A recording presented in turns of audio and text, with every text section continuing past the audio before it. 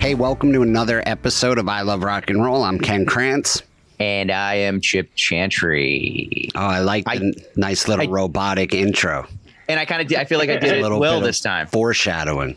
What are you drinking right now, Ken? Is that a coffee or is that a... It's just iced coffee. Okay. Loaded with vodka. Yeah. Behind the boards, as always, Kahuna. Welcome back. What's going on, gentlemen? How you doing? Kahuna. I'm good, man. I'm on cloud nine right now. I'm not gonna lie. Oh yeah. Why? What's going on? Tell Chip what's up. I saw my cameo in Clerks 3. Oh, that's great. Yeah, so I saw that, and I'm just reeling in it. I'm in a great mood today. Oh, that's great. Congratulations. Thank you, man. I need to know a little bit more about this, and we'll tell Chris about this, and I think our listeners too. And I hope I'm not giving too much away. I think go for it. They would appreciate the exposure, but just so Chris knows, so Ken is in the studio right now. Ken, can you explain the studio? I don't think we talk about it a whole lot. What studio we're recording from, and what goes on sort of behind the scenes there? Yeah, we're recording. We're in Homedale, New Jersey, at Bellworks, which used to be Bell Laboratories, where the phone was invented here.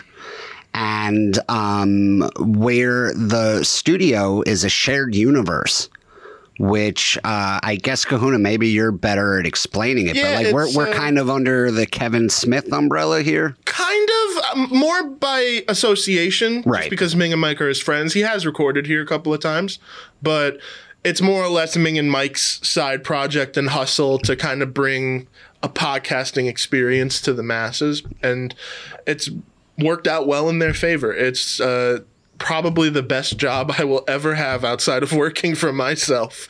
But yeah, it's been a great gig. And this is personally my favorite studio. Yeah. The Bellworks one. Yeah. The one in Eatontown is great, but this one's a little more lax. Yeah. And I'm not worried that this one's going to collapse on me one day. No fault of our own, just the building we're in. Just long story. But yeah, that's a shared universe. So come on down if you ever want to record a podcast in New Jersey.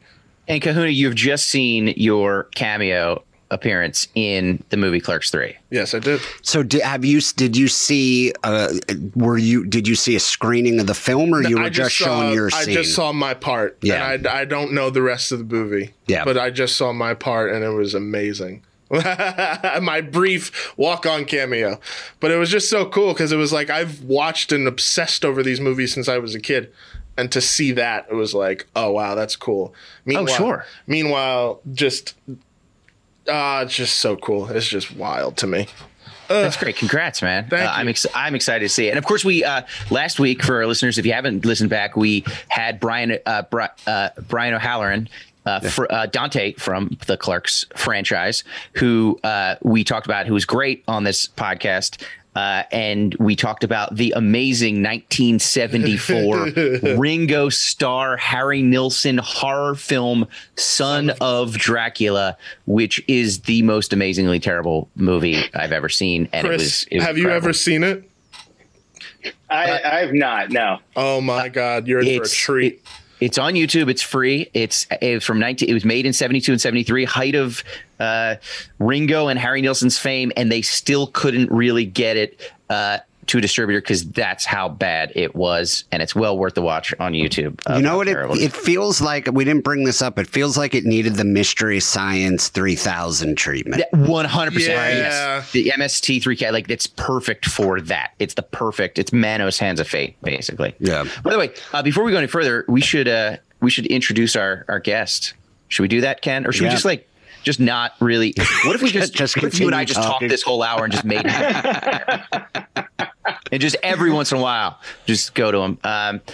It's my great pleasure to have on very, very funny comedian, one of my favorite comics, Philly comic, music nerd, the first guy to ever take me out on the road to perform. Sorry, the road. It's his fault. Ladies and gentlemen, please welcome to the show, Mr. Chris Kosha. Chris Kosha, how are you? Oh, I'm doing great. I'm not on the same kind of cloud nine as Kahuna, although Kahuna, I don't want to burst your bubble. I just saw on Variety they lost their funding, and that is not going to get released. So, damn! There goes my movie. Damn it! It's fun while it lasted, Kahuna. Yeah, it was good. That's show business. Maybe it'll be on YouTube one day, and we can. Yeah. I mean, my claim to fame will always be the I Love Rock and Roll podcast. Come on. That's There you right. go. That's right. That's Like the famous silver screen quote, "We'll always have Homedale." Oh man. Man, it's great to be here. What was the name of that? I'm going to write that down. That movie. What was that? It's called The Son of Dracula. It's from Beautiful. 1974. It's on YouTube. It stars Harry Nilsson. I mean, Chris, you're aware of who Harry Nilsson is, what he looked like, right? Yeah. He plays a modern day the son of Count Dracula. Ken, tell him what the son of Dracula's name is. Yeah, you seem to think this is a big joke, but I still don't get it. His name was Count Down. Count Down was his name. So Ken, let me explain it one more time. His name is Count Down. It's like countdown, like a countdown. That's what's funny about it, Ken. But so he plays the son of Dracula, but he's basically just Harry Nilsson, like it just being Harry Nilsson. Oh, and there's music in it. Oh, by the way, so there is music in it. The son of Dracula has a house band that he plays in sometimes. So the horn section from the Rolling Stones, everywhere else, Jim Price and Bobby Keys are in it. Peter Frampton is in it. One of the scenes, John Bonham plays drums, and another scene, Keith Moon plays drums. It's Peter Frampton on guitar. Yeah, it's this incredible band. Terrible movie. And Ringo Starr plays Merlin, the wizard, in with an old man white wig and the moon hat and everything. And it's terrible, and it's great. So just put it on sometime. Just have it on in the background, and I can't recommend it enough. There must have been some kind of tax loophole that said to musicians, you should make movies. Because I'm thinking too of wasn't there like a Monkees movie that was produced? Head. Right. Yeah, Frank Zappa was a part of that, right? And I think Jack Nicholson Jack Nicholson wrote it. Yeah. Okay. Yeah. So it had to be like some kind of tax loophole where they said, look, you guys are making too much money. Here's a way to dump some. Yeah. And also get a tax credit for it. By the way, I've seen Head. Yeah. Citizen Kane compared to Son of Dracula. Not even kidding. You're right. All right. Chip. Yeah, there were so many of those bad, and then I was trying to think. Zappa had a movie which I don't think ever came to fruition. It was it was like an animated thing. But you know what? Maybe it did. I'll have to look that up. I was also a Zappa fan. Oh no, It came out. I think in like '89. Are you thinking of The Little Mermaid? The one where the girl comes out of the water and that's a different one. I think that was a different Frank. Okay. Maybe not sure who, but agree to disagree, Chris. Agree to disagree. Could have been Little Mermaid. We try to be I guess we'll never know. We never will. We never will. But I think we need to know about what our topic is this week. I know Chris is a big fan of this band, of this project, of this installation, if you will. I wasn't a big fan. I always liked what I saw, but I didn't know a lot about them really before I did this deep dive. Although I did on many long road trips. We have listened to Devo, you and I together, Chris. Yes. I will force it on to anybody that I can. Yeah.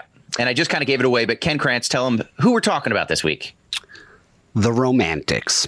The Romantics. Fantastic. Oh, no, wait. No, yes. No, wait. It's Devo. You're right. It was Devo. They do just want to bang on a drum all day. This is Devo is I'll get into this later, but the impact that this band has had on mine and some of my family's and my friends' lives is absolutely incredible. But I was one of those very early MTV kids who I would just sit cross-legged in front of MTV and like a sponge soak up every video they played. And whenever Whip It came on, my little 8-year-old brain was like, what the fuck is this? This isn't like anything I've seen. Well, and that's the thing that I always loved about as much as I didn't know that much about Devo, but just that world of Devo, maybe if you want to talk like Talking Heads a little bit, and then you go into like is it Barnes and Barnes, the Fish Heads guys? Remember Barnes and Barnes? Yeah. Well, so I was a Dr. Demento. I was a huge Dr. Demento listener. So yeah, I know Barnes and Barnes. I don't know how far outside of the Dr. Demento world they existed. Right. But it was like one of those things where I would see that even as a little kid and be like, oh, I think they're making fun of everything else. Like they're like, at first they look just like these nerds or these weirdos. And they're just like, oh no, they're just, there's something more here to it. And I always appreciated that. Mm-hmm. But Ken, you want to jump into that about your, Well, yeah, I'll get to that, but just we'll give a little background on them. So they're an American band. They were lumped in with the new wave bands of the late 70s and early 80s, formed in Akron, Ohio, in 1973. This is something I didn't know until last night. So I always know that the name Devo comes from the word de-evolution. And they had this theory, the de-evolution theory, is that mankind has peaked and was now regressing. And what I didn't know was that the classic lineup is two sets of brothers, Mark and Bob Mothersbaugh and Gerald and Bob Casale. And they met at Kent State University and actually formed in the wake of the Kent State shooting. Mm-hmm. Jerry Casale lost one of his friends was one of the victims. Was one of the victims in Kent State. And it's just weird to think like of all the protest music that came out of that, like, you know, Ohio. Mm-hmm. You know, like what was that? Tin soldiers and Nixon's coming. We're finally up. But then also that like Whip It came out of that same event. Yeah. So they formed in 1973, and then they didn't make much headway for a little bit until I'm not sure how they got on Saturday Night Live. But that was their big. And they did a cover of "I Can't Get No Satisfaction." Mm-hmm. It's maybe my favorite. I mean, the Stones are my favorite band of all time, but it's maybe my favorite cover of a Stones song. And when you think that it was like the most iconic, you can argue maybe the most iconic song of the 60s. Mm-hmm. And that they took it and made it robotic and herky-jerky. And they actually, the week before they were on SNL, the Rolling Stones were the guests. They hosted and were the musical guests the week before Devo appeared. But based off the strength of that Saturday Night Live episode, they got David Bowie's attention. Yeah. By the way, two things real quick. I'm pretty sure I heard an interview once that either was Jagger or Richards said that Devo's cover was their favorite cover of Satisfaction that they ever heard. Like it was the band's favorite version of that. Well, also, I'd heard that too. Yeah. Yeah. Because it's so out there and like it makes things work that you didn't think would work in favor of that song. Because that song been covered by everybody from even like Otis Redding, a bunch of other artists, Britney Spears.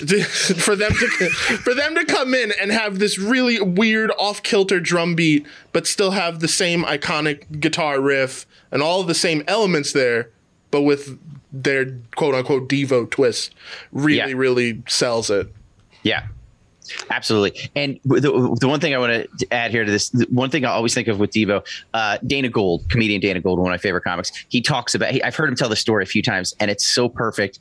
He said, you know, he grew up outside of Boston. His dad was a bartender and would come home drunk from work late at night. And he said he would always stay up when he was like, you know, probably middle school or whatever, stay up and watch Saturday Night Live. And his dad on Saturday nights always got in right as the second performance of the musical act. Like it just each week, that's when he got home from work, and Devo was playing, and his dad was all drunk and comes in and sees this and just turns to Dana and goes, "What are you watching? The goddamn asshole show?"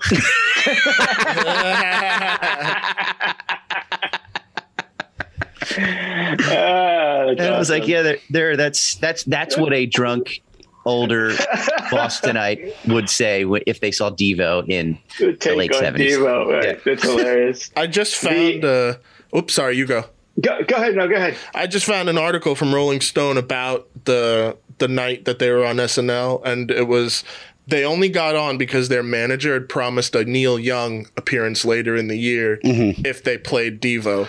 Oh, that's interesting. Because apparently Lorne Michael was like, whatever about them. They are, well, it's interesting you say that with Neil Young, because Neil Young was one of their early champions. Neil Young, David Bowie, Iggy Pop. They were all early champions of Devo. And on YouTube, you can watch Neil Young made some rock concert film movie in the early 80s, and he cast Devo in it as they were like nuclear wasteland garbage men, right? Or something. Yeah, but there is a scene, a concert segment where Devo and Neil Young are playing together. It's a 10-minute version of Hey Hey My My. Neil Young on guitar, Devo as the backing band. They're all wearing giant. Neil Young's just dressed like Neil Young. Devo has the Devo shirts. They're wearing giant rubber masks. Mark Mothersbaugh is in a crib, dressed like in a giant crib, dressed like a baby with a giant rubber mask, and playing the keyboards and singing through the rubber mask. Hey Hey My My, while Neil Young plays like absolute blistering guitar on it. And at one point he's rocking the crib back and forth, and Mark Mothersbaugh is just pounding the keyboards, and it feels like it feels like one of those hazy, like cocaine fueled scenes. But it's a 10-minute version, and it's incredible, and musically it's incredible. So that would have been either Boogie Boy or they had like different characters that would come out. There's also a great version of a song called "Worried Man," which I think is a Neil Young song, but Devo does it as they are loading open containers of nuclear waste into the back of this pickup truck. And it's just is great, but it's a really great song and like super catchy. And it's one of those songs where you go like, this is really catchy. Why didn't this like get airplay? But it's the same thing. I mean, there was in the background, there's like Ramones, End of the Century, which was the Phil Spector produced Ramones record, which was terrible. I hated Phil Spector. I hate Phil Spector. He got himself in some hot water recently. Is that right? I think he was Me Too'd or something. Yeah, he was. I don't know what that kid's up to,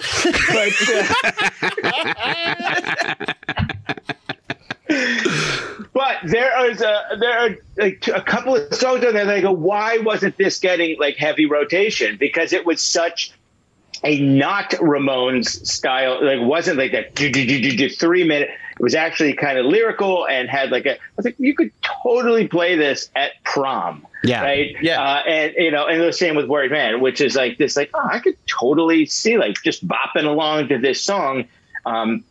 And if nobody said it was Devo, I would just be like, oh, what a good song. I wonder what that band was. And it wouldn't carry all the Devo stuff with it. But now, Chris, what was do you have like a certain memory of like the first time you heard them or what was your introduction to Devo? So when I'm going to tilt this screen up so you can see on my little wall of bands. Oh, there it is. There it is. There it is. boop, Yeah. boop, boop. Yeah. So are we not men? So if for the listeners, he's just revealing a number of Carly Simon records, which is I don't know what Carly Simon has to do with this, but Lou Vega. Yeah, Mambo number 5. Yeah, that's up here. That's up in the upper right-hand corner. That's super important to me. But yeah, there's Ramones. That's actually an autographed Ramones. Oh wow! I see the Clash from end of the century. There's Clash, Zappa. and then Zappa. So I had like a weird. You kids today, it's so easy for you. But when I started out, So like when I was getting into music. I went to high school out here in the Philadelphia suburbs, and there were like 2 camps. There was the courtyard kids who went out and smoked and listened to like Zeppelin and whatever, Hendrix and that kind of stuff. And then there were the kids who got drunk on the weekend and drove their cars off the road, and then their parents, made everything, disappear. And right, right, So they were into that Southern rock. They were super like Leonard Skinner, Outlaws, Molly Hatchet. So there wasn't really a place for me and my nerd skateboard friends. We didn't really fall into either of that. So you would kind of like start to find stuff. So basically I would go to the record store at the King of Prussia Mall, which is right next to the Purple Cow. If you remember, it was like this record, and I wish I could remember that. Maybe it was Record Revolution. I don't want to. There was Record Revolution. There at least at one point was one in the where the AMP was. My brother used to take drum lessons behind it on 202. On 202, but further down from the mall. Yeah, further down from the mall. And it was a guy, and he would always wear like a tracksuit. And I got a lot of my records from Record Rev. Yeah, Record Revolution, and they had a lot of in-store appearances, which was great. Okay, the one in the mall did not, but. I would just go in and like talk to the record store guy, and like just like, hey, what's cool? And going through albums, right? So when you see an album that has a cover like the Devo cover or the Ramones, and you're like, who are these 4 like long-haired guys wearing leather jackets, and it look like completely, anorexic and these torn jeans. It was like, I'm just going to buy this. Right. And then, like you look at song titles, right? Like Beat on the Brat. Okay. I need to have this record just because of this. Yeah. So you would never hear it. You would take stuff home and then you could actually, listen to it.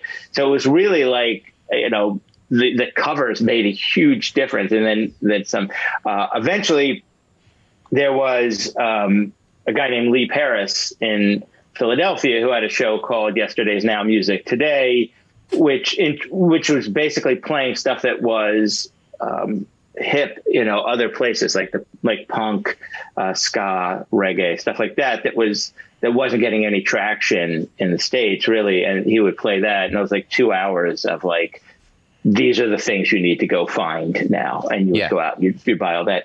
But that was it, right? So Devo was really just like, oh my God, look at this amazing record cover, right? Like, what is this? This is like it's a golf ball and a guy, and and just got into it from that. And then, like I said, it was a skateboard kid, so I used to go down to Cherry Hill Skate Park, and they would play stuff like that because again, it was like the punks and new wave kids kind of into the same thing. So you would catch stuff and you'd be like, what's this? Who's this? And go out and like I said, it was just kind of.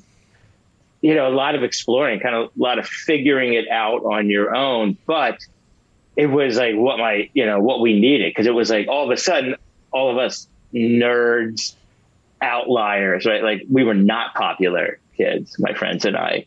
I know, hard to believe. I mean, I'm super attractive. It's too bad this isn't. I'm not sure what that's like. So you'll have to describe that to us sometime. Yeah, well, I was a male model for quite some time, and I went to the Handsome Boy modeling school. But we were just kids that just weren't super popular, right? And so.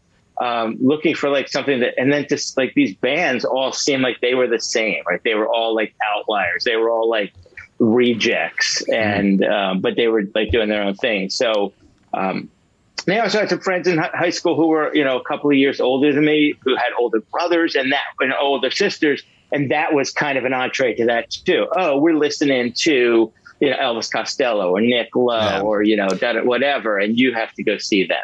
It can't be overstated how much having older brothers did for your music taste.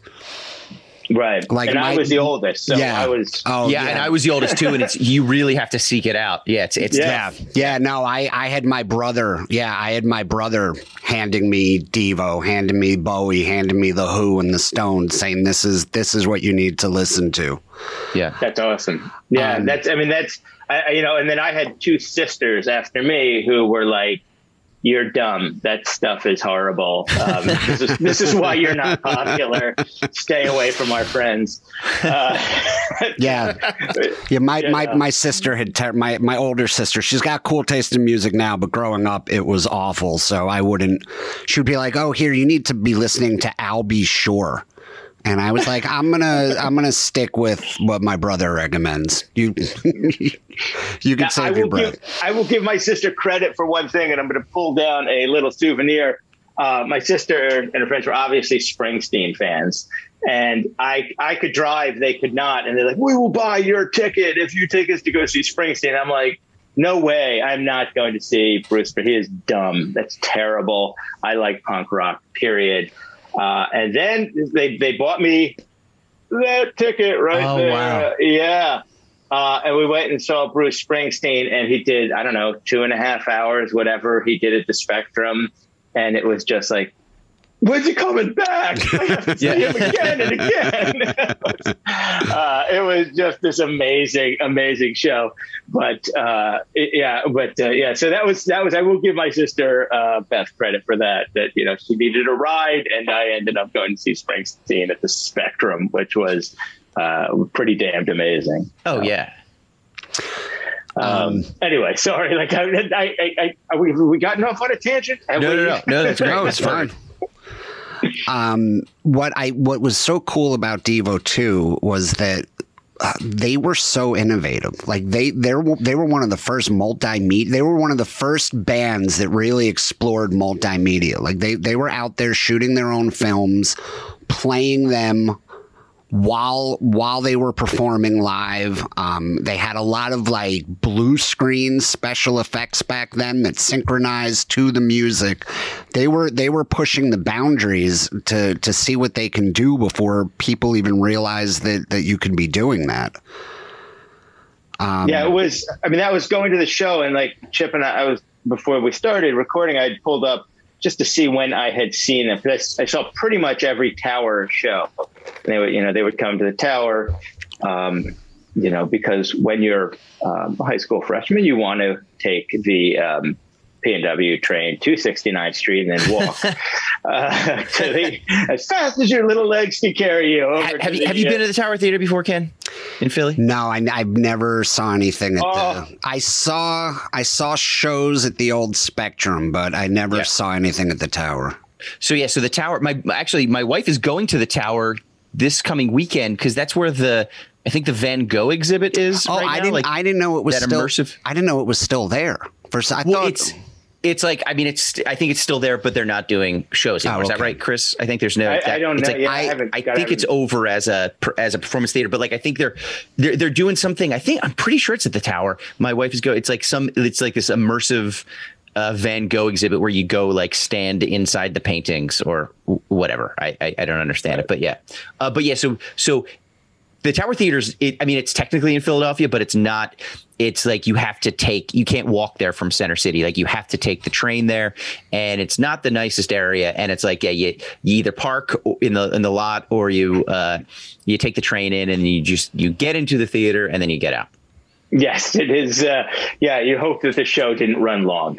Yeah. It was an amazing theater. I actually got to perform on that stage as a comedian for what was it? Hands Across America. They like, oh, wow. WYSP in Philly was like, we're going to do I think it was either 24 or 48 hours of straight comedy. And they it was just kept going. Like, so, you know, so they went to anybody. I was probably a minute in the business and they're like, you're doing 5 minutes on the stage at Tower Theater. And I was like, I saw so many bands here. I can't wait. And you got to hang out in the green room. But that's great. Do you still use that as a credit? You've seen this next guy on Hands Across America. Absolutely. Yeah. Tower Theater. He did the late night show. Yeah, it was. By the way, I got to stop real quick. I already quoted Dana Gould, but I'm going to quote one of Chris and mine's favorite people, John Kensel. We were at a comedy, this is a bar show a couple years ago, and there was a comic on stage. I forget who it was, but he was like, "Oh, do we have any virgins in the audience, or does anybody remember their first time or whatever?" And John laughed about something else, and he was like, "Oh, you, sir," and he didn't see that it was John, and he goes, "You, sir, do you remember when your first time was?" And John goes, he just says, "Yeah, when was Hands Across America?"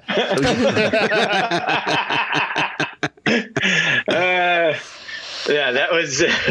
So when you saw them at the Tower or any other places, like, what do you remember about the live show, about the setup or anything? It was amazing. So when I would see them, and it looked like I was looking to one, and I don't think I was at that early, one of the two earlier shows in like the 70s, mid to late 70s. I think I was probably just too young to be allowed to go. And it looked like they had David Johansen as their opening act, who was from New York Dolls. Yeah. So when I would say, they did not have an opening act, and what they would do is show their films. They would show the movies were their opening acts. They would have, you can look them up. It's all on YouTube, like everything else. It's all on YouTube. And General Boy and Boogie Boy what's that? You want to hear something hilarious? So I was researching last night. They, on some shows, used to be their own opening act, but they would do, it was like an alter ego band where they played soft Christian rock. And they would open up for themselves, and which means they had to write all of these soft Christian rock songs. It's easy, man. You just replace girl with God. Right. That's really it. Yeah. They also they recorded elevator music versions of their songs, like Muzak, and they would play it before they took the stage, and then so many fans would go over to the soundboard and be like, "What is this you're playing?" that they started offering to the Devo fan club, if you sent in $5, they would send you a cassette of Devo elevator music that they recorded. I own it. I own it somewhere in my pile of amazing CDs. It's the Devo Easy Listening Disc. Yeah, you can find a few of them online. A few of them are available to stream now. But I read the funniest story the other day. It just popped up on Twitter on David Bowie News. And they were interviewing Mark Mothersbaugh, and he was talking about in the 70s when they caught Bowie's attention, and Bowie decided he wanted to produce them, which is what got the buzz going. So they're hanging out. I guess Bowie came to see a show, and then they're hanging out backstage with Bowie, and then he goes, I invited Miles to stop by. And they were like, Miles? Like who? And then Miles Davis walks in the door. Whoa. And so he's asking Devo what they're about, and they start like explaining the whole de-evolution thing. Mm-hmm. And Miles just didn't understand any of it and had no idea what the fuck they were talking about, and then just kind of like shrugged his shoulders and walked out. Which I guess it's like, the king of cool meeting the king of the nerds, and right. Cool like, one out. That'd be great if he like went home and somebody was like, Miles, where were you tonight? He's like, I think I was at the goddamn asshole show. Yo. All right, so wait, I gotta tell you a couple stories about what this band means to me. So when I was in my early 20s, my dad, when he was alive, we used to have this house in the Poconos, and every year my brother and then I took it over at one point, but we used to throw this giant Halloween party. And they were like legendary parties. I actually one time at a party down the Jersey Shore met somebody who was telling me about the greatest Halloween party he'd ever been to, and he was talking about my party. Wow. Yeah, and just a random stranger. And so we would, like, the costumes, it became very competitive. And we would keep them secret. Like, you would do group costumes with one group of friends, and you would try and keep it secret from everybody. It would be like a big reveal the night of the party. So one year we decide we're going as Devo. Like, we order the Devo shirts like Chris is wearing today. You know, like, we cut the sleeves off. We got the energy domes, which I still have. I still have the whole costume. But we like put out a red herring. Like, we waited till somebody from one of the other groups was in the room, and we on purpose let slip that we were going to be like the Scooby-Doo gang. Yeah. So they thought that they had something on us, you know, and then they were like, oh my God, you're fucking idiots. Like, now we know. And they were taunting us with Scooby-Doo for weeks. Yeah. And then we show up the night of the party dressed as Devo. Yeah. Everybody loves the Devo costume.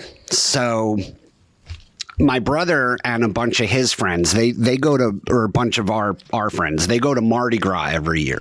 And every day is a different costume. So they were like, well, it was such a big hit at the party, let's wear Devo to New Orleans. And my brother comes back from Mardi Gras. He's like, dude, you have no idea what it's like being Devo at Mardi Gras. He was like, people lose their fucking minds. You can't possibly understand it. So then either like the following year or the year after, I go to Mardi Gras, bring my Devo costume. We go out as Devo. My brother was like, and this was before I ever got in the stand-up. My brother was like, you're going to know what it's like to feel famous. We go out as Devo. And I was like, I thought they were overselling it, you know? We go out as Devo and literally being stopped every 15 feet for pictures. Oh my God, it's Devo. And we kept getting the same dumb question. Are you guys the real Devo? like there's a giant costume. You're like, yeah, that's the real Chewbacca. That's the real Alice in Wonderland. Like, yeah. Devo came to a costume party dressed as themselves. Are we Devo? No, we are men. No, we're just regular guys. People buying you drinks, stopping for pictures.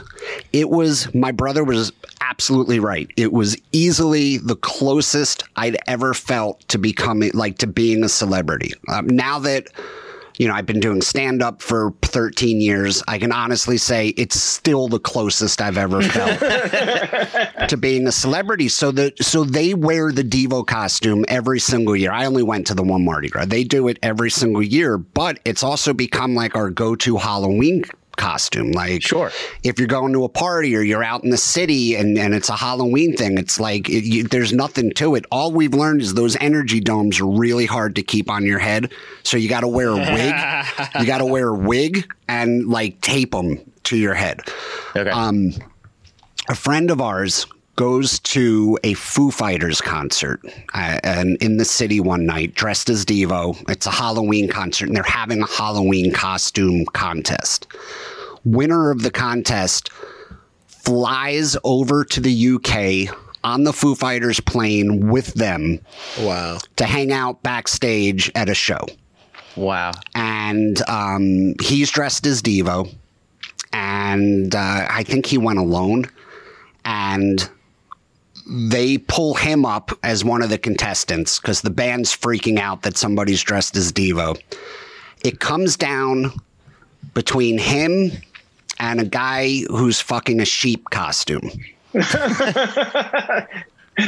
He wins. My friend wins. I think it was the bass player for the Foo Fighters rolls his pants up to show a giant Devo tattoo on his calf. Oh my God. So my friend wins the contest.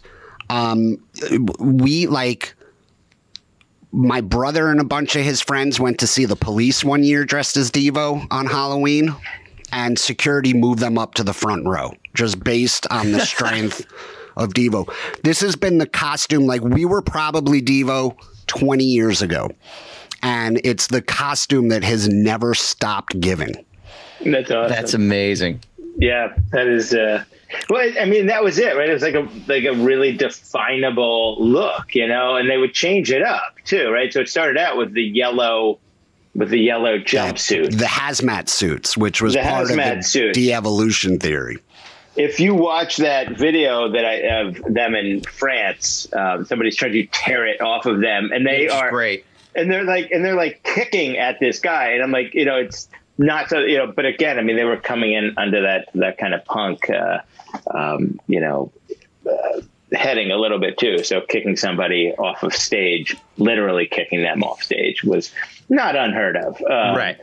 But yeah, so I saw them, I said, at the Tower a ton of times. The visual effects were amazing. Like, they were art school people, right? Yep. So they always had something. My favorite.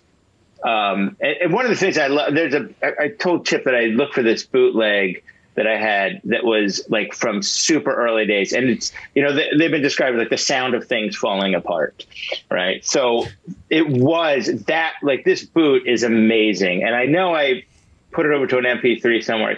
I can't find the file, but it is like the sound of some, of just the end, right? It's just like destruction, which is what they were going for. Like, it's intentional, which I don't think people got. They were dismissed as a joke band. Sure. Well, I mean, Whip It did them favors. Was great for them, but it didn't do them any favors in terms of like being taken seriously, because it was like, oh, well, no, not that I don't think that they ever wanted to be taken that seriously. I mean, more people saw them as a novelty than right. But right. That was it. That took them from like a band that was just kind of flying under the radar and had some fans and followers, but then it took them to like a novelty act, which is too bad. But it's like every band has that, right? Every band has that song where you're like, oh yeah, I love that band, and then they tell you the song, and if you're a super fan, you're like, no, that's song's terrible. Yeah. I still love Whip It. I'm not gonna. I love it too. Yeah, it's a great song, but it compared to the others, yeah, right. It's like what was the Rock and Roll High School for the Ramones? Yes. You're just like, no, don't let that be your favorite song. I want to be your friend. Don't let that be your favorite dog. Do you want to hear? You want an interesting bit of trivia? Do you know who the first band? Do you know who they initially wanted for the Ramones, but they got priced out of it? The Ramones were not the first Rock and Roll High School choice. No, who was it? And I know this somewhere in the back of my head, but what was it? Cheap Trick. Oh shit! Yeah, that would have been which you could totally see. I'm like, that would have been that would have been just as mediocre a film. Well, that film was never going to be good, right? It didn't matter how great the band was, right? It could have been Prince, like the power generator. Like it wouldn't, Prince and NPG in a mediocre film that was poorly conceived. That's the only other band I think that I've seen more than Devo with Cheap Trick. Probably 10 times. I just saw them for the first time. They were my first post-pandemic concert. They were playing down the street from me. Amazing, right? Like, they were great. So I'm going to get off on a tangent here, but Devo first few, like I said, always had a great stage set. Always, like they had the characters will come out, but I don't know what year it was. I think it was from Duty Now for the Future, but they had these like mini stages that were just boxes, black boxes, filled with probably at the time were like halogen lights, right? Because I was pre LED, unbelievably bright. They would stand on top of them. They had like a grate, and then they flipped them up so that it just blinded the audience, and all you would see was like this hazy, kind of like when somebody stands in front of a really bright light. But it was just this amazing, it just really brought you into the show. It was really a lot. I don't know anything about the band like personally. I would imagine they must have traveled with like a huge I saw an interview. I was watching an old interview with Mark and Jerry on Letterman last night, and they were talking about how huge their convoy to get to concerts now was. They were also the first band that I knew of that made use of treadmills on stage. Oh yeah, yeah. I mean, just like all kinds of, and then the instruments too, right? And like the effects that they used. I mean, the guitar, right? Like the 2x4 guitar that I don't know what it was cut down from. Yeah. But I remember seeing he had one of the guitars that actually had the effects pedals, must have been just screwed into the body of the guitar. Just again, it was about making noise. Yeah. Probably a silly question to ask, but because Devo wasn't necessarily they weren't selling out arenas. I think probably at their peak height, they probably were. I'd have to go, but no, you're saying no. I don't think so. The only reason why. Sorry, you go. Sorry. Yeah, go. No. The only reason why I asked is because the way that you guys describe it, and based on what I've seen from Devo, it seems like they would bring big scale, arena feeling shows to smaller clubs. Let's say they tried to put on an arena level event at the Count Basie. Mm-hmm. So I can appreciate that level of theatrics, because not many bands would even do that then. It would just be guitars plug in, go, that's it. Right. I think that I just looked it up. The Tower Theater, for example, you said they play the Tower a lot, early 80s, is about 3,000. So they're playing a 3,000. Oh, okay. Seat. Yeah. So I guess theater. That was probably them maxing out. Yeah. I saw them not too long ago at the 930 Club. Oh, wow. In DC. Yeah. And they did all their albums in order, so each night was one of the albums, although they just kept playing because they were having a great time. But it was hilarious because, like all of us, they've aged. So it was like seeing your dentist yes to play, play Devo music, but in the full kit, and but they look like everybody's. Yes. Yep. You look like my dentist. I saw them at the Brooklyn Bowl. Maybe 10 years ago, and we said the same thing. We were like, oh, they look like every science teacher you ever had in your entire life. But I will say, and hopefully you had the same experience, they put on a high energy, amazing. And I've gone back to see bands where they do the cash in tour, cash in on nostalgia. Yes. They first off, they played full through the album and then went right into the next album just because they were like, what the hell, right? You guys are having a great time. We're just going to keep playing. And it was amazing. I was like, whoa, the energy level. Saw Blondie and X at 930 as well. And both the same. Although Blondie a little bit, the energy a little less, but X was back at at 11, right? They just played full bore, no holds barred. Yeah, it's funny because as much as I love Devo, I went into that concert with very low expectations, and I mean we're talking 2010 or something like that. Sure, they're far removed from their heyday, and they were fucking great. The everybody loved them, and they tore that place up. They were great. I think that people got so lost in the look and the concept that the fact that they were actually really great musicians just got lost on everybody. Right. Yeah, no, it's always a pleasure, right? When you see somebody doing that, it coming back so easy. for bands to do that, come back, cash in on the nostalgia. And, you know, like, you're like, yeah, well, you know, like, it was okay. You're just really going to see them exist, you know? And when they actually put on that kind of a show, it's just like, whoa, that's awesome. Right. Like it makes it 10 times better that they were like, wow, they really give a shit about their audience. Yes. Awesome. Yeah. They were, I was blown away at how good they are. We should also talk, like, speaking of multimedia, like the work that Mark Mothersbaugh has done on television and on film. See, this is why I know Mark. Yeah. Because I was born in 95, so Devo was not really something. They weren't even around then. They were on hiatus. Yeah, they were on hiatus. Yeah. But I would grow up watching these cartoons with these awesome theme songs.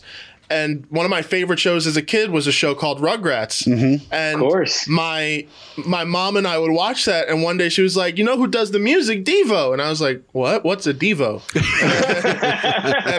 and then she plays me I Can't Get No Satisfaction from SNL. And I was hooked ever since. Yeah. But Mark has become one of my favorite composers working today. His scores work in every sense of the word. My favorite one he's done by far is the score for the Lego Movie. Yes. It's honestly, it sounds like what Devo would do if they had a movie to make, because it's strings, it's electronica, and he's also done work for Marvel. Yep. He did Thor Ragnarok. He did Thor. He did television. He did Pee-wee's Playhouse. He scored.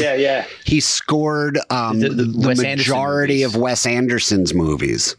They're. Have you ever seen his recording studio that he has in LA? No. It's funny that you made that dentist joke, because he bought an old dentist office in LA and turned it into his production house, where he does all this and where he collects and has almost every single instrument that they've used on a Devo record. I'm guessing that he has made 10 times more money scoring things, working for Hollywood, than he ever did. Oh, 100%. Than he ever did with Devo. I'm not gonna lie, it makes so much sense when I think about Pee-wee's Playhouse and knowing Mark Mothersbaugh did the music. That makes a lot more sense. The music from Pee-wee's Playhouse is just like pitch perfect for Pee-wee, right? Like it's just like it's that kind of frenetic and just kind of beep beep beep beep beep, you know, right? It's just Where's my soundtrack, Mothersbaugh? I want my Pee-wee's Playhouse soundtrack. Also, like, people don't talk. Those first two albums are, you know, Question, Are We Not Men, We Are Devo, and Into Freedom of Choice. That is as good a debut and sophomore effort as you've seen, I think, in music history. Like, those albums are still so listenable. Oh yeah. Yeah. There was. I mean, it got like, you know, you're right. Later, there was some stuff that was just like, you know, it was like, okay. But yeah, those first two, like I said, I mean, that was us going to the record store and, you know, picking it up. I mean, can you imagine? Right, like, you're a kid, you know, probably 14 or 15, and you buy this and you put this on your record player, and you know, it's like, what is going on, like that, like, what is this, right? And like with the Devo corporate anthem starts, it's just like all of that, like, in your brain is just like, what the hell is happening here? Because you've been, again, like, I grew up with, and I remember Nick Lowe on Letterman kind of listing off a litany of these bands like Foreigner, Kansas, Styx, Journey, and they were all like, that's all the same band. Yeah, all the same band, and while you go back and like, they had a good song. Journey had that good, But when it's all just one after the other, it just feels like, what the fuck is interesting? Yeah. Give me something that isn't. This is all like mattress music, right? It's all just like blah, blah, blah. And then here comes like noise. And again, you know, Ramones, Clash. And Clash was from, that was an older brother recommendation from my friend Dave's older brother. So I remember we went to, there was a rumor, again, but pre-internet, there was a rumor that the Clash was doing a free concert at Central Park. So we go get in their station wagon, drive up to New York City. It's empty. Like, you know, it's empty. Nothing, you know, like it. And I don't know, it might have been like Memorial Day or some weekend, you know, and they're going to do a free concert, and my friend Dave's older brother picked up the police phone. You know, they have those phones where like it immediately dials 911. And they're like, you know, what's your emergency? And he's like, we're at Central Park. Is the Clash supposed to play here? We heard a rumor. That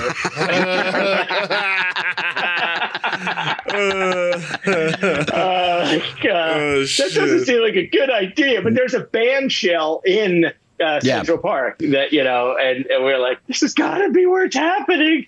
And of course it did not. But, you know, hey, we all chipped in for gas. I think it was a nickel at the time, right? You know? Whatever gas cost back then. But, oh my God, yeah, going to see bands and just trying to like track stuff down. Again, like, you know, these kids today got it easy with the internet and you know, but it made it kind of an adventure as well, right? So when you found something, it was like you found this gem. You know? It was like, and you put work in to find it. Oh yeah, right. So and then you kind of own it too. And I think, you know, Chris and I were talking before we started recording about how like we're not listening to that much new music or whatever. And I feel like there's not as much ownership because I don't have to go out. Like somebody's like, oh, this showed up on Spotify, so I like this one song. So it just sort of, it kind of washes through you, where like if you're going out and spending the time, like I feel like I own stock in REM. You know what I mean? Like I've bought all their albums. Like I own a piece of that. I took the time to read everything. Like I own part of that band. And I think that's what was special about it, that people don't have, for better or worse, don't have anymore. Right. Now, like I can't listen to LCD Sound System without thinking of you. Right. Because you're the one who told me about LCD Sound System. Right. Like, so like, and that was the other thing. Like we would have not fights, but like amongst our friends, like I remember, B-52s, right? Yes. So none of my friends gets the first B-52s album. My friend AC gets the second B-52s album, but my friend John called them out on it. It's like, no, but you got the record, but Chris knew about them first. He just couldn't afford the record, right? Like B-52 cred. Yeah, right. Like no, but it was like that was like big, right? Like it's like who knew, right? Like, you know. Yeah, but like, you only know about the Clash because Dave's older brother told you about them, and da-da-da-da-da. And it was just like, right. It was like, who found it? And so like now, like people talk about like the Ramones or something, and I'm like, me, I told you about them. You know? Devo was nominated. They were nominated this year for the Rock and Roll Hall of Fame. It was their second time nominated. The fact that they're not in there, I mean, okay, so Whip It was their highest charting song. They never sold more than 1 million albums, but they influenced David Bowie, Brian Eno, Neil Young, Iggy Pop. Nirvana's covered songs by them. Pearl Jam's covered songs by them. Arcade Fire, Soundgarden. Like, they were one of those bands, one of those cornerstone bands that every band of that generation grew up on and listened to. It's like embarrassing that they're not in. But I feel like now they're getting that the praise that they rightfully deserve. Because if Devo was a band that came out now, I feel like they would have a much more solid fan base of kids my age. Yeah. Because that's the type of music that even now I would listen to. Mm-hmm. But it just speaks to them that now they are starting to get that second chance. Like for that new album that they did in 2010 with Greg Kurstin I love that record. Yeah, it was solid. It was really better than it should have been. Yeah, especially for a later in the game act to come in and do that. They really excelled. So I hope that they continue to tour and continue to do more new music. Yeah. Because it'd be a sad place without Devo. Yeah. Right. And their sound is so out there. It's so out there and so original that like it is kind of timeless because it is just post-apocalyptic thing where it's just like it doesn't exist on, like, when you listen to Journey, it sounds like Journey in that time, and whatever. It's like, it's for better or worse. There's bands that are great for that time, but Devo just doesn't exist, I feel like, on a time scale. Chip, I'm so happy that you just mentioned that, because you reminded me, like, this post-apocalyptic thing. So I'm watching, they've always stuck to this de-evolution theory, and so I'm watching, they had some concert in 1980 that was broadcast on TV that I watched this morning on YouTube. The concert opens with a Star Wars, like, when the text crawls across the screen. Yeah. So this is, speaking of timeless. And I don't care what your politics are. If you're listening, I just thought that this struck a chord. So I took a picture of it so I could read it to you. August 17th, 1980, Planet Earth, the United States of America. And I guess this was some kind of fictional, concept concert thing. It was a dark time. The American president, Ronald Reagan, a former actor in motion picture entertainment, presided over the land. His oil-rich Federation and fundamentalist Christian supporters fought to return the population to pastimes and practices that defied logic and would heap sorrow upon the masses. It then went on to say later that 25 years later, and this was a fictional leader they made up. They said, ironically, W is the new leader. And Ronald Reagan is a ray of sunshine compared to W. And people were yearning for the times of Reagan. Because of the de-evolution theory. And then I was just thinking, like, wow, like, if you just replace Reagan with Trump and, like, game show host instead of actor, like, it's the exact same thing. And then you think about all those people. And again, I don't care who you like politically, but there was a large chunk of people that thought that George W. Bush was as bad as it was ever going to get. And then it's like, nope, 20 years later, here's Trump. And if you're of that mindset, you probably did kind of miss. So I was just like, wow, how fucking on the nose is that? And how timeless is that? That is spooky. Yeah, it was. I grew up in that, that kind of Reagan was, and again, like, now I was, had friends in bands who were just like, trashing and thrashing the whole Reagan thing. And it was, he was just put on this pedestal to this day still, right? Like, and you're like, do you realize, like, what he ushered in, right? Like, they were pointing it out, and it was great because, again, like comedy does, music kind of gives information and entree into, like, when you're like, I don't want to watch the news. But, like, somebody brings this up and you're like, hey, maybe I should look into that, but I'm trying to think, what was the, oh my gosh, this my favorite, the anti-apartheid, concert. Sun City, not going to play Sun City. Yeah. Sun City. Right. Yeah. Right. And there's Joey Ramone. I can't even, oh my God, selective engagement is Ronald Reagan's plan, which made less coherent than I just did it because it was Joey Ramone doing it. But then, like, as a kid, you're going, what are they talking about? What's this selective engagement? Right? And then you start, like, looking stuff up. And again, no internet, kids. We had no internet. We had to go to like encyclopedias. But yeah, no, it was right. It was a way of, like, kind of going, oh shit, maybe I should be interested in this. Maybe I should be concerned. So, well, and it's like that older brother thing. Like, when I was 14, listening to Pearl Jam, and then they would start talking about, listen to the Beastie Boys, and then they would start talking about Tibet or pro-choice or what. It's like, I'm 14, I don't know any of this stuff, and then it's like it makes you aware, right? Yeah. Right. Well, it was that kind of, like, question everything, right? Like, check, don't trust it just because it's that was, that was what got me into Zappa, right? Like, it was just kind of like just calling bullshit on bullshit, right? Yeah. Like, just because just because that guy's in power right now doesn't mean he's right. Right. Yeah. Yeah. I think we're going to wrap up in a minute, but I did want to bring up there was one, Chip, you and I were talking about this off air. I think this was maybe a rare misstep by a Devo member. And I do think it's interesting because I remember vividly when this happened, because it was only a few years ago, but there is somehow almost no trace of this left on the internet. Chris, I don't know if you remember. A few years ago, Jerry Casale got married again and had a 9/11 themed wedding.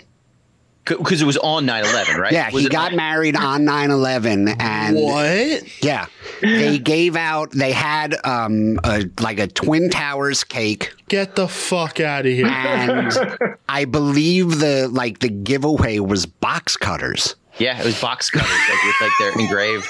Yeah. I would pay money if someone was able to find a photo. There's a photo. There's a photo of the cake on the internet, but almost I remember reading about it in Rolling Stone. I remember reading about it in the New York Post. And when I went to do some research, and then Jerry Casale blamed his friend. He was like, "Oh no, my friend, Kevin planned the wedding. It's Kevin's fault, you know." Okay. Oh, and you can see I'm looking at the picture now. You can see the box cutters. Yeah, yeah, they're on the table. Yeah, yeah. And by the way, that's a weird destination event to ask people to fly in for. Yeah. Shit. See that twin? And then he had to come out and apologize, I shouldn't have had that 9/11 wedding. No shit. Yeah. Yeah, right. Surprise. Holy crap. I thought you were going to bring up, I think one of them has a wine, sells as a vineyard or something as well. Oh, really? Oh, yeah. I bet Jerry wished he got had a vineyard themed wedding instead. Maybe it's a bad idea. Speaking of it, it's so funny how I feel like that's one of the go-to things. You have a lot of money. It's like, I'm going to open a winery or a vineyard or whatever.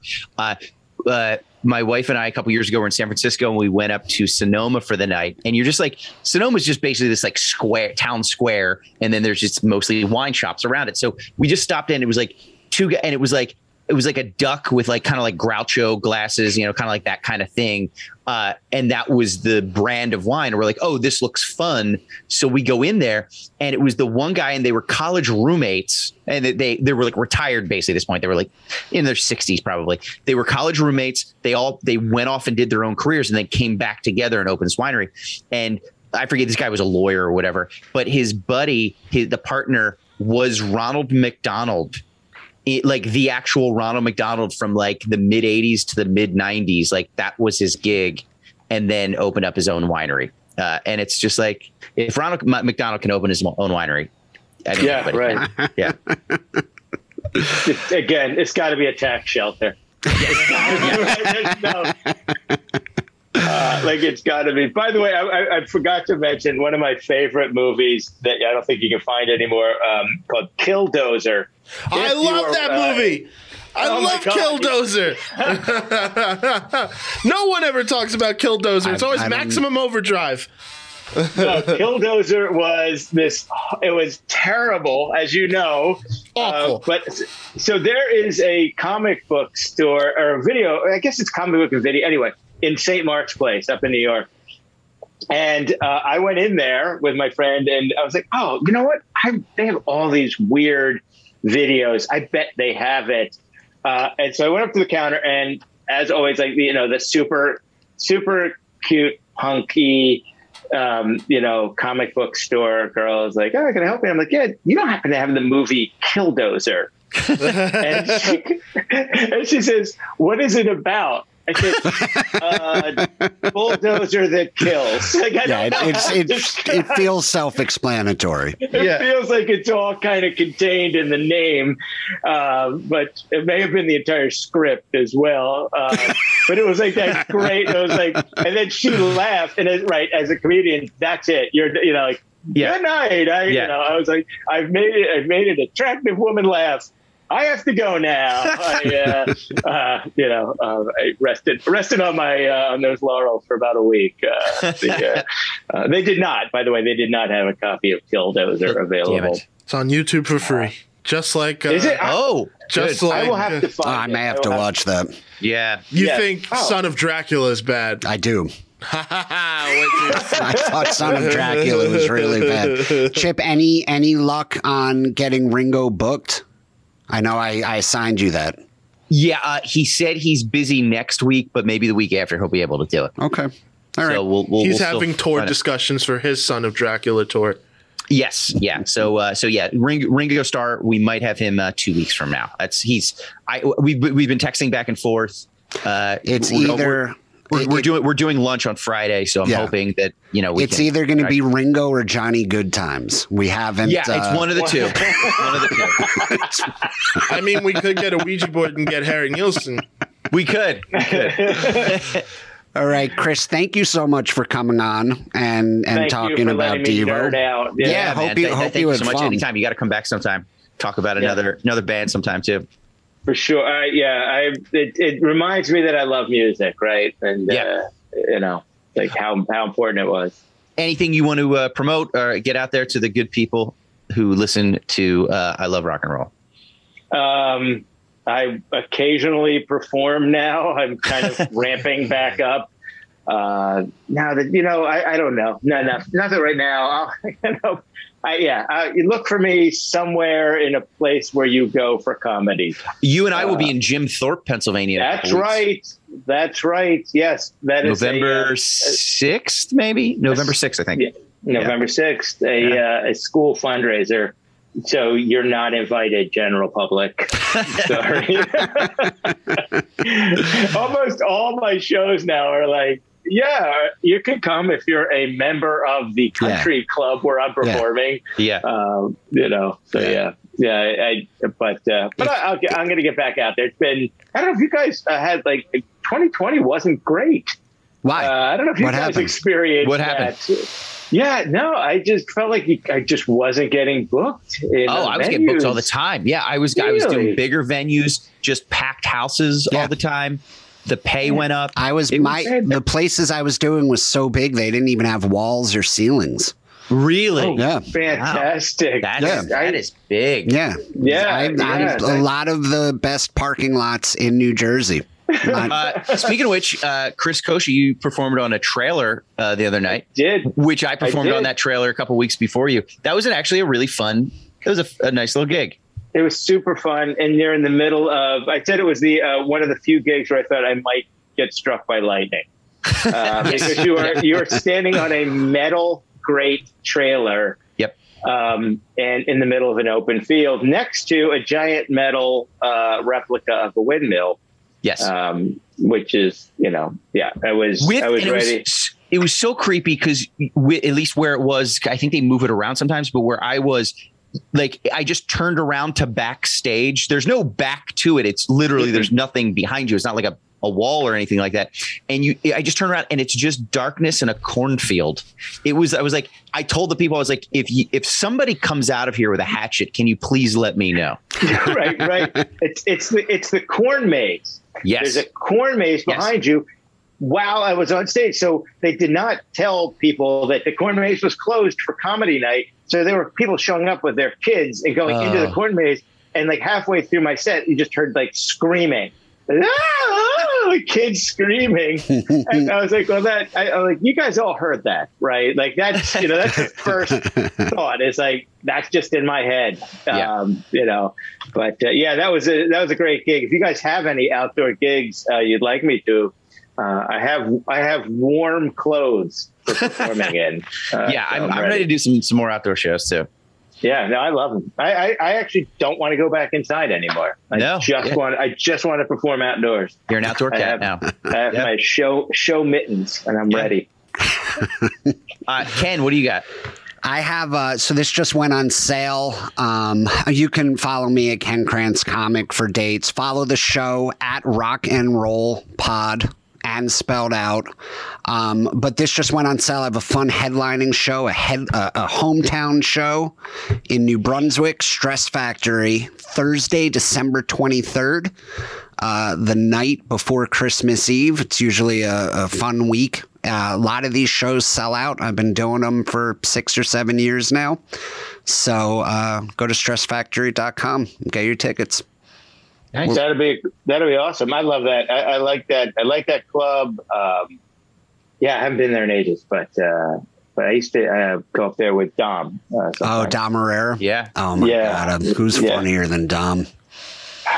Yeah. No, we were just talking. I had this weird, and we're gonna now go to the, wow, I thought he said hour was the right length for a podcast. But I had feel free to completely cut this out, but I had a conversation with somebody about another show who turned out they worked at the Valley Forge Music Fair with Todd Glass as ushers. Yeah. And then they were somehow connected with which casino in, not Caesars, but one of the casinos in Atlantic City where Dom was kind of like the house comic, would open up for all the bands. And I actually opened up for Dom there. They gave him the late night show. And I want to say it was Whitney Houston. I swear. I was talking to this guy trying to figure it out, but he was opening for her. And then they would flip the show to his for like the 11 o'clock show. And we were just hanging out backstage talking. And all of a sudden you hear like all these security guards, everybody out of the hall, clear the hall. Whitney is coming through. And like everybody had to like scamper into like closets and rooms because Whitney didn't want to make eye contact with anybody. Yeah, it was the freakiest. I want to say with Whitney. Hopefully, I'm not getting the diva wrong. Listen, I don't like to make eye contact with people in Atlantic City. So I'm not even. Yeah, I'm not even anybody. So I feel like Whitney was well within her right. I can't. I mean, I didn't blame her. You know, hey, look, I've seen me. I don't want to make eye contact with this either. You know. I think my favorite moment in Atlantic City ever. I was on the boardwalk and they have like the little showers out like on the beach, like when you come in, like just little shower stalls every once in a while. And I'm on the boardwalk and I was looking down and it was a woman sitting next to another woman outside a shower stall. And she would like, they were older. She was holding her husband's prosthetic leg while he was in the shower. And she just turns to her friend and just goes, "This is the best vacation ever." That's great. All right, Chip, where you got anything coming up you want to plug? Just at Chip Chantry on Twitter and Instagram. Kahuna? Nothing to declare. I have a Halloween song coming out at the end of this week. Oh, all right. Oh, nice. Where can we find that? That'll be on my YouTube channel, Arcade Productions. It'll also be on Spotify. It's called When the Clock Strikes Halloween.